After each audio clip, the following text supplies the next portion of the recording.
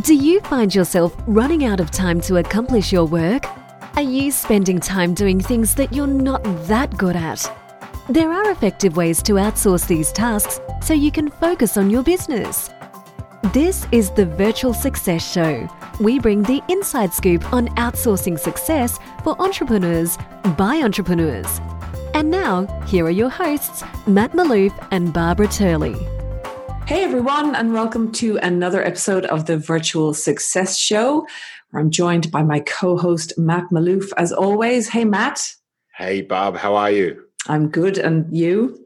I'm excellent. Yeah, I'm enjoying a sunny day here in Sydney after what's been a very, very wet sort of week down here. Yes, unusually so for Sydney, but the Sydney sun is back, which is awesome. It is. Yeah. So we're back, guys, doing one of our interview series, which we love doing. We love when we find interesting business owners that are building virtual teams and can really add value to how they're, to our listeners and to us, quite frankly, about how they're doing things.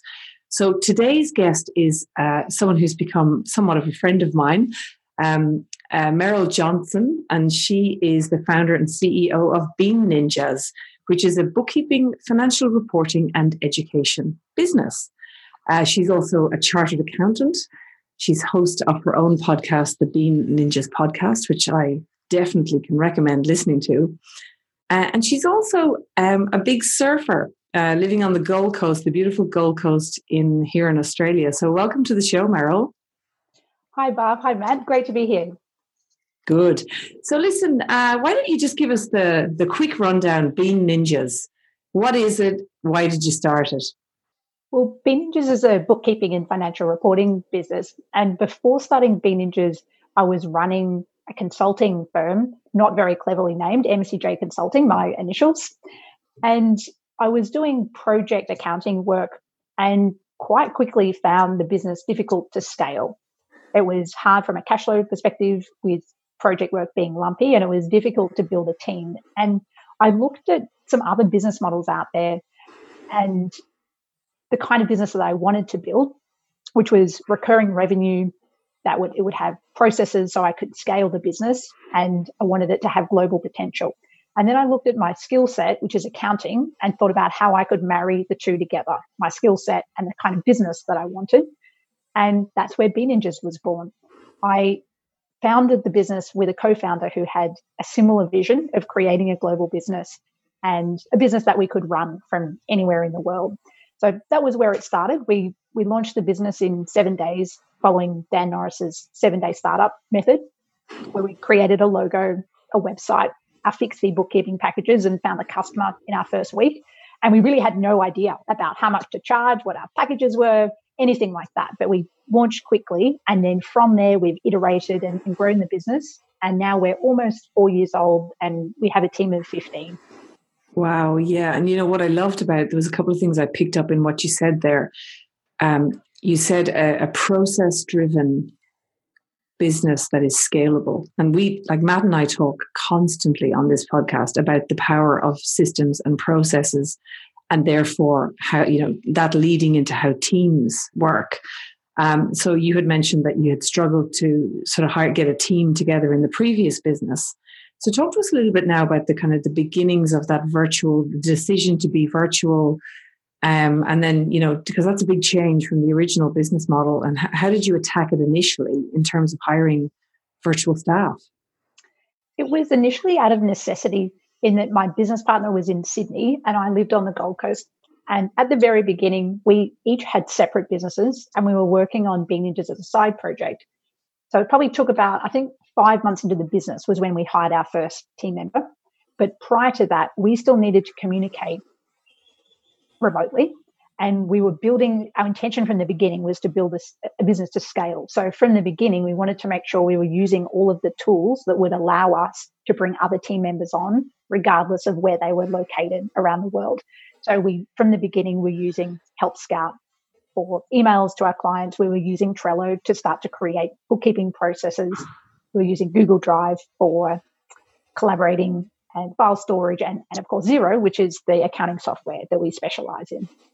Matt, I'm almost salivating at the mention of all these tools. We did a whole show about the 4 crucial tools you need to get this right. So, Meryl, you started out with the end in mind kind of thing. So, Matt, what are your thoughts on starting out that way? And as you said, Barb, it was that. I guess the one thing you mentioned, and I think it's really important for all the listeners, is a clear intention of what the end looks like. A business that could be global, work anywhere, process driven, scalable. And so when you get clarity like that, I think what happens for entrepreneurs is we go searching for the answers, but you can't actually go searching for answers when you're unclear on what you're actually searching for. So I think that's amazing. My question is, so you said you didn't hire your first virtual team member for 5 months. Who was the first person you hired? We hired a bookkeeper to start with. Okay. And the reason for that was we wanted to remove ourselves from operations, so client-facing work, as quickly as possible. And so that was why we hired a bookkeeper first. And the reason that it took us so long was because we started the business by putting in $500 each. And then we had to, everything, we were bootstrapping. So we basically had to earn enough to then hire that first contractor. Yeah. Where was that contractor based? We actually hired 2 at the same time, and we hired one in the US and one in Australia. Interesting. Oh, so you brought in the US element. So that's very interesting. How did that? So obviously, the 3 of you, there was a bookkeeper and yourself and Wayne in Australia, which virtual, but bringing a US person in would have added all of a sudden complexity. Were there any sort of issues there around the initial stages there? So the story with Wayne is actually a whole other story. So I actually I started the business with a guy called Ben McAdam, and we can talk about this if it fits later on, but I bought him out of the business after about 18 months. And then Wayne, who is my now business partner, joined the business after a couple of years, and only recently he became a partner in August 2018. I see. Yeah, but we can dig into that if it fits.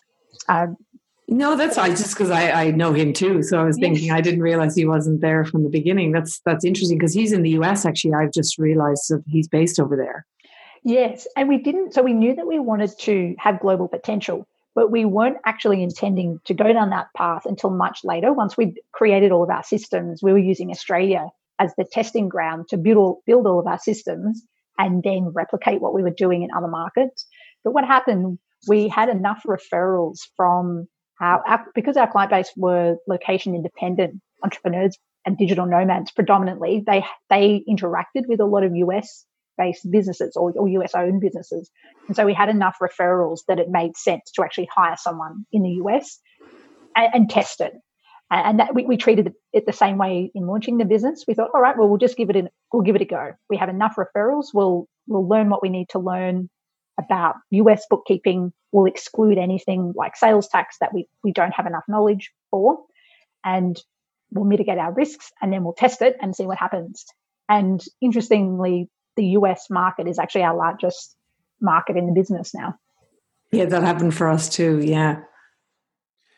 And so what are some of the key tools or methods you use, Meryl, in managing your team that's now... So is the team mainly Australia and the US, or are they spread all around the world? They're spread all around the world.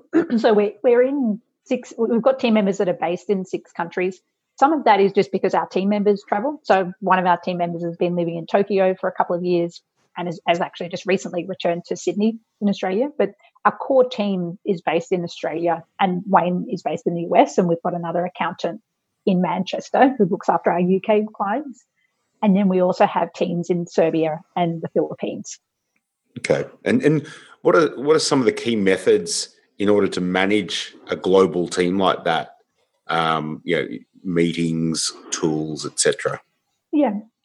We hold regular team meetings with Zoom, and we like to have video on generally to help build relationships within the team. Each team member has a one-on-one call with their manager each week just to check in and see how they're going, how their workload is looking for the future, and how they're going at present, if they're enjoying their role, that kind of thing. And then we also have team meetings. And again, part of it is about trying to build culture within the business, not just follow up on whether tasks have been completed. Mm. We use Slack. That's, again, great for building team culture if you're intentional about it. But we're in there day to day. We try and avoid using email to correspond within the team. And then, as I mentioned, we use Health Scout externally. So they're some of the tools. We've recently moved to a platform called Rike for our internal project management. And I'd say it's a bit like Asana, but maybe the step up from that.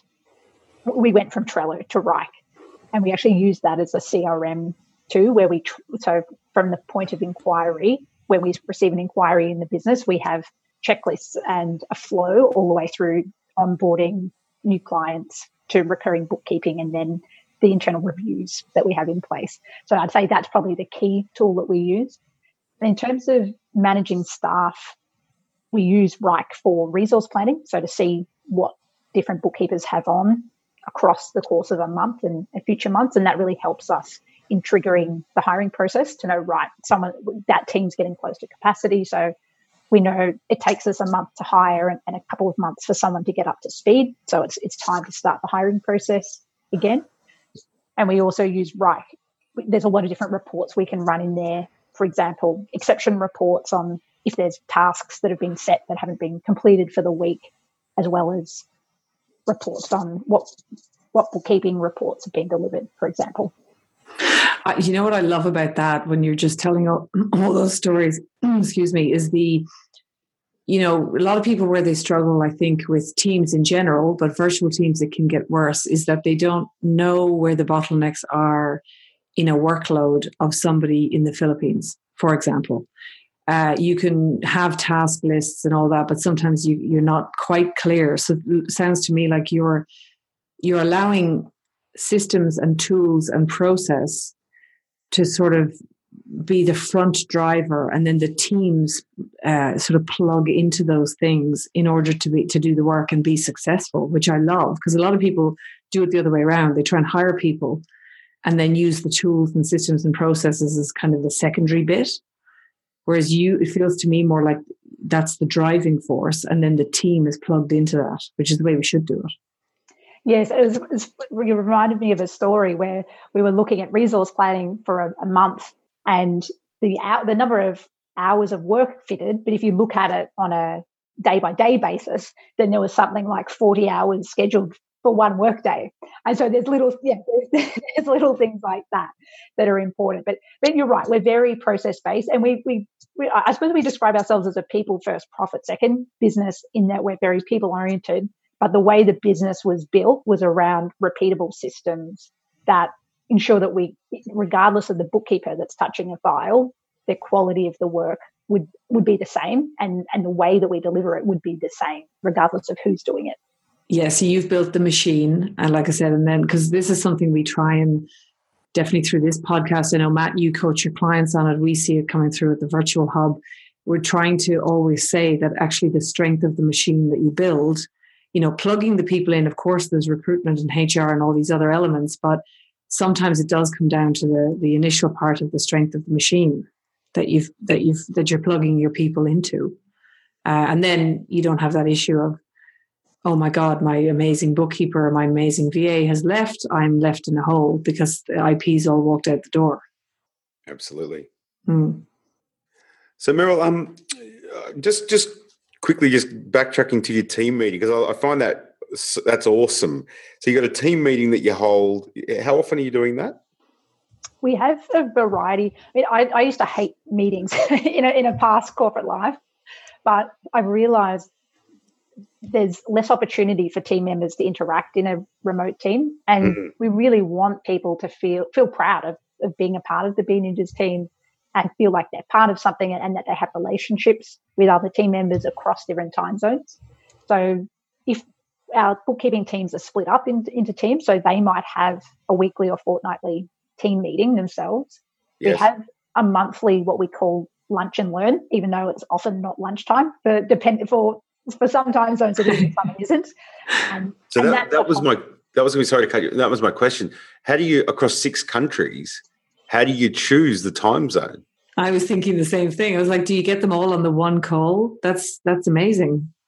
It's a challenge to do that. So what we've decided with the Lunch and Learn, which is basically someone running an internal training session. So we actually have one scheduled tomorrow, and Wayne and I are presenting the 2020 vision to the team and the roadmap of how we're going to get there and what that means for them and their roles and opportunities within the business. And we're actually running the same meeting or the same presentation and interactive part of the presentation twice. So we're running it once for the Europe and US time zone, and then we're running a separate run for Australia and Asia. So it is hard to get everyone on the call.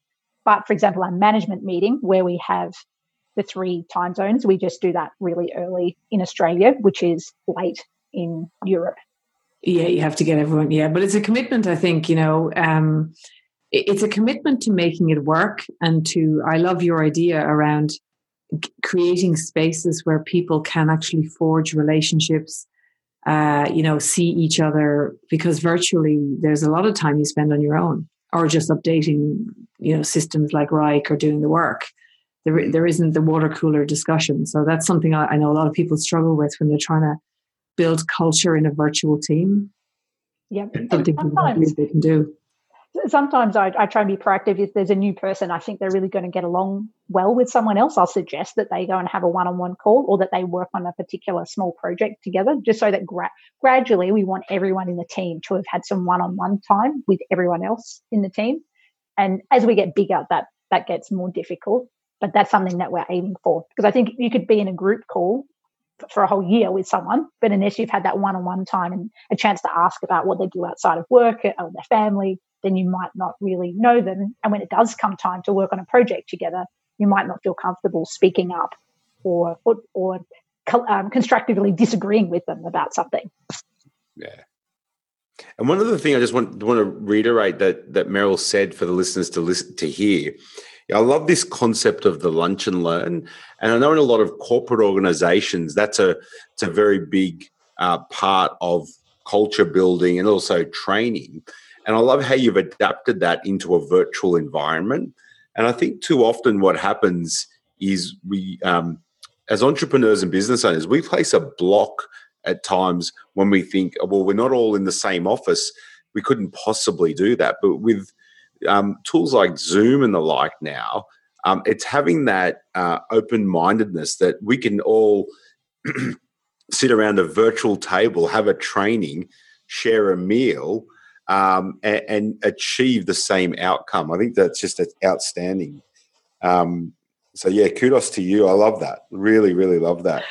Actually, I have a follow-on question from that, Meryl. I'm interested to know, have you attempted to do a virtual Christmas celebration, or like a 1 year, like when the company hits 1 or 2 years or has a milestone, or it's Christmas, like, because we don't do the Christmas party, obviously, when we have people in virtual all over the world. Have you attempted anything like that, like an event where people not really simultaneously? So the only time we've had everyone on the call was probably a couple of years ago now, when we wanted to map out our vision, mission, and values, and we wanted to do a workshop with the whole team. And so we had everyone there for that. I suppose something we do it's hard to get the whole team together, but that actually is one of my goals for 2020, is to do a team retreat, an in-person team retreat. Yeah, that's amazing. Yeah. We do smaller versions of that. So we have had a live Christmas party in Australia, where we've had people within Australia fly to the Gold Coast. And we've also had Wayne in the US and Tom from the UK fly out to Australia. I think Tom's been here a couple of times, and I've also travelled. So we have smaller team meetups. And Tom, who manages the team in Serbia, has travelled out to Serbia to meet the team and take them out for dinner. But we haven't actually done a virtual party. So the reason I asked is because we did one last year. So last Christmas, I thought it'd be an interesting story for me to share that we attempted it. And what we actually did was that we, on the same night, so obviously in the UK it was a bit different from, night, it was morning there, but we have a sort of a Facebook group. And what we did was we had parties in Manila, Cebu, Sydney, Melbourne, and Dublin on the same Saturday. And we all did Facebook Lives while we were at our dinner or having drinks to each other in the Facebook group. And it was awesome. Like there was lots of people, and it was our first attempt at an actual virtual Christmas party. And we pulled it off. I mean, okay, the guys in Dublin were a bit late to the party, but it was cool to see on the following week we had all the videos of all the Facebook Lives in there. Yeah, it was a really cool idea. So we attempted that last year. So there's an idea. Yeah. No, I'll chat with Wade about it. So Meryl, I've just question around location of your team. One of the things I wrote about in my book, The Stop Doing List, was when you want to use virtual teams, you've got to make a decision on whether you're going to go local or overseas for certain. And I think certain roles and tasks require local knowledge versus overseas knowledge. And you mentioned earlier, so your first two were a bookkeeper in the US and a bookkeeper in Australia. So is that a very deliberate move that you keep your team local for that region in which they're operating in? It does help. So we have found that Australian bookkeepers can do US bookkeeping, and then we just have someone in the US do a review. But I think it does help with local knowledge and knowing the names of local suppliers. That's something I didn't mention. We hired those first two staff, but we also tried outsourcing to India in that probably first 6 months, and it was an absolute disaster because we had no system. Even though we were trying to build systems and processes, I shouldn't say we didn't have any, but they weren't very good. We were still very early in the evolution of our systems and processes, and so we spent more time reviewing work, and we were reviewing every email because the English wasn't strong enough to send to clients. So it actually took more time to manage that team than if we were doing the work ourselves. And so we cut that pretty quickly and then hired local staff. And then it was probably only a number of years later, once we'd really refined our systems and processes and had everything running smoothly, that we then started to introduce team members in places like the Philippines. And we were able to do that with other team members or other accountants and bookkeepers, training and onboarding those team members, rather than as a founder, I felt it was more important for me to be growing the business rather than doing detailed training with our accountants in places like the Philippines. You know, I love that story because, something I see a lot, obviously, in what I'm doing is that when people come offshoring and going to places like the Philippines, India, I'm not so sure about, but depending on what you're doing, but places like the Philippines, for me, of course, I see it as a no-brainer strategy to have an element of offshore team members in your business. Now, not all of them, but I think it's a great, it's brilliant for your bottom line. Of course, it's very cost effective. But for businesses that are not ready yet or don't know what they don't know yet, like what you've just shared, it actually does waste time, energy, and money. And there's a lot of stories online of that. So can you share a little bit deeper around, the refinement? Like, was it India that gave you the realization? Or did you kind of know before you outsourced and then that proved that you were not ready? And then what did you do thereafter to really get ready for something like the Philippines? Well, at the time, I thought we had good processes, but I think that was just because we had really strong local accountants. And so they were plugging the lack of processes and detailed checklists that we had because they were highly skilled, highly capable, and didn't need a lot of direction. And after reviewing their work for a couple of months, Ben and I felt like we could trust in the quality of their work and we didn't need to do detailed reviews. And I think that lulled me into a false sense of security about how good our processes were. And then I realized when we went to India that they were not good at all, and we didn't have proper processes around on things like onboarding and that transition from delivering an exceptional first 30 days. And then what does that look like to go into recurring work and what are our deliverables? Yeah. So then when we pulled it back to local team members, then it took us a couple of years to refine it. So we would have checklists that team members would follow in Trello. And we also have training guides, procedures, basically, in a tool called Suite Process. And we did a project where we created over 100 procedures of how-to guides. And that probably took us 9 months to complete that. So it was when we had that in place, plus all of our checklists and a reporting mechanism around the checklist, which was right, that we then felt like we were in a much better position to look at hiring staff in the Philippines. And that's gone really well for us this time around. We've got great accountants over there, and we've got great local managers in place to make sure that everything's running smoothly. So that's so interesting. There's so much gold in what you've just said, because it really is, a lot of people give up. They just have the belief that their systems are fine and that it's the offshore thing that has screwed everything up. But what I'm interested to know is, when you fixed all of that, it is a huge project to fix it. So I'm not surprised it took 2 years, and the depth that you've gone to is kind of what it takes to really scale it. Did you find that with that paired then with the offshore strategy, that the business grew faster with better profit? Yes, I think we're still not seeing all of the benefits of that. But if we look at our team structure now, the potential, the team structure definitely with a local manager managing a portfolio of Philippines accountants or Serbian accountants, yes, there's opportunity to receive much higher profits. And it also means that managers can focus less on doing and more on customer experience and looking at where there's opportunities to add value or understanding their clients' businesses more. So I think we're in the early stages of seeing some of these results, but we've only really laid that foundation. I'd say we finished some of these projects in the last couple of months to the last 6 months, but we're already starting to see some of these benefits, but I'm expecting them to come through later this year. So this is really, honestly, it's gold for people listening, that, because I've always said to people, and I know, Matt, you do this as well, it is a huge amount of work, right, to do this.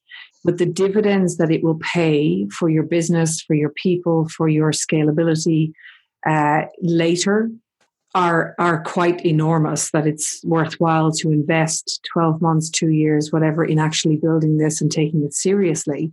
And what I love about what you've shared as well is that your onshore or your onshore, I'm going to call them, or whatever, your Australian, US and UK managers are now freed up a lot as well to do, I'm not going to say higher value work, although it is higher value in terms of revenue generating, but for them as well, it's a growth experience because they actually get the chance to do, to be more engaged in, as you said, the customer success, which elevates everything. Your brand can take off with that kind of thing. So is that kind of what you're starting to see the genesis of now after all this work? Mm-hmm. Yeah. And it's interesting that our UK manager, Tom, I think he's starting to see, he used to actually do a lot of the recurring bookkeeping longer than we wanted, but it just took longer to get these processes and hire the right team. And he's starting to see the light where he can spend time on these other value-added tasks that he's been wanting to do for months or even years, really. And he can see that now with a team in place who are full-time and who are committed and highly skilled, that he can rely on them to do a lot of the bookkeeping processing. He can review, and then he can focus on the more fun. It's more fun too.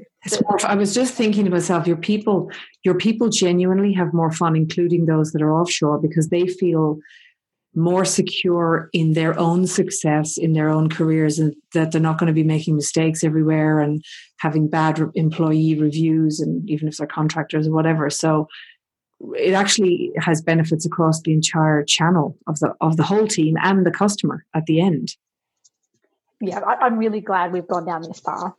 Oh, good, because I know, Matt, you must be. I mean, this is gold for us, really, because this is the hard work that you've put in, but you are going to see this is the benefits that some businesses they sort of conceptually go, yeah, I kind of get it, but they don't get how much work is involved to pull this off and how much it's worth it. Yeah.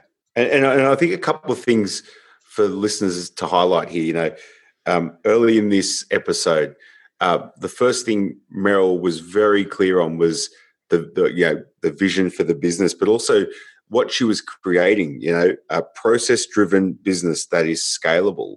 And the second thing is I see so often business owners jumping and wanting to scale fast, but they're not ready. And I think it's having the foresight to understand that and go, no, you know what, we weren't ready for that. We have to go in and layer in tighter infrastructure. Our foundation's not strong enough. And then to Barbara's point, most people will blame the virtual team or the location.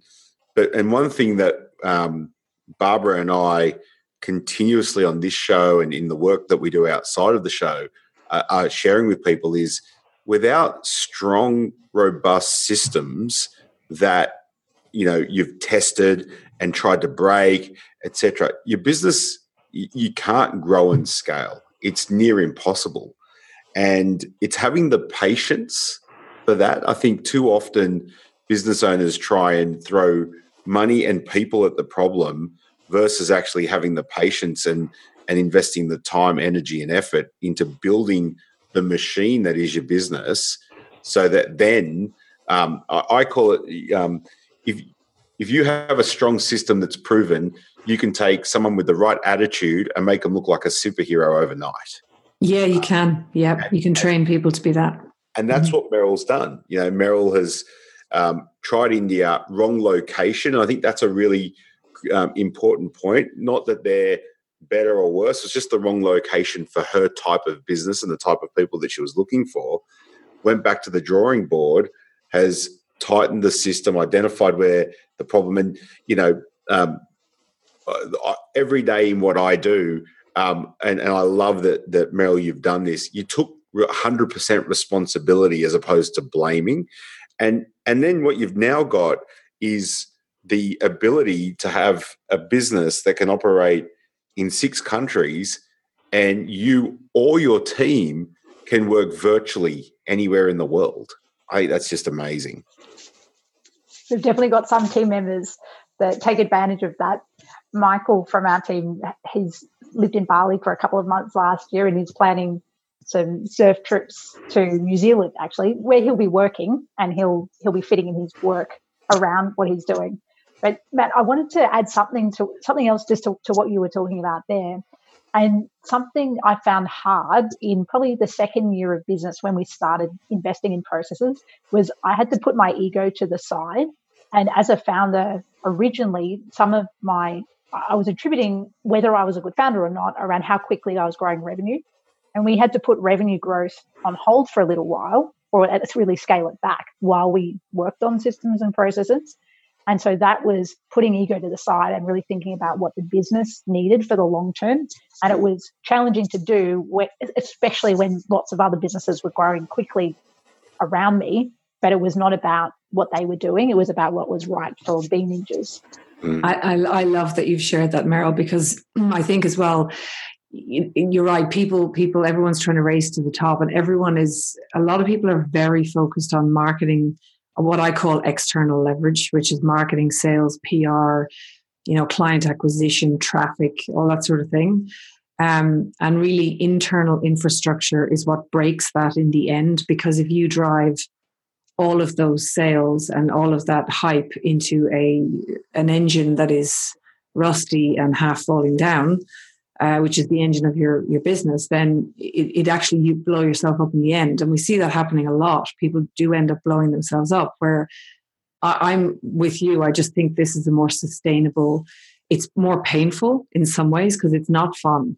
Building processes is just not fun. Like, who wants to sit down and do that? But it's, again, and like I hear this all the time from people. I'm not on our sales calls anymore, but I see it coming through on the commentary. People saying, "Oh, look, I just don't have time for that. Sorry." And my answer to that is always, well, if you don't have time today, you'll have less time in 12 months' time, because you have to. It's like going to the gym, right? You've got to work that muscle if you want to achieve the engine or the machine in the end that will take you where you want to go and actually give you the entrepreneurial freedom that we all went into business to achieve. Not necessarily sitting on the beach doing nothing, but you know what I mean? It's that having the opportunity to, in the end, do things like this, like do our podcasts, talk to people about the company growth, look at company culture, all the more fun stuff, but you got to do the hard work in the beginning to make that happen. And it has to come from the owner, I think, the founder. Yeah. It's your vision, it's your dream, isn't it? So I've got one last question, Meryl. So knowing what you now know, and you've been doing this for, I think you said 4 years, what are the top 3 learnings when it comes to working with a virtual team that you could share with our listeners who may be thinking of starting to employ their first virtual team member or may already have a virtual team? So the first one I think we've talked about a bit, which is having good systems and good processes in place and having that as a cultural part of the business so that everyone knows why systems and processes are important.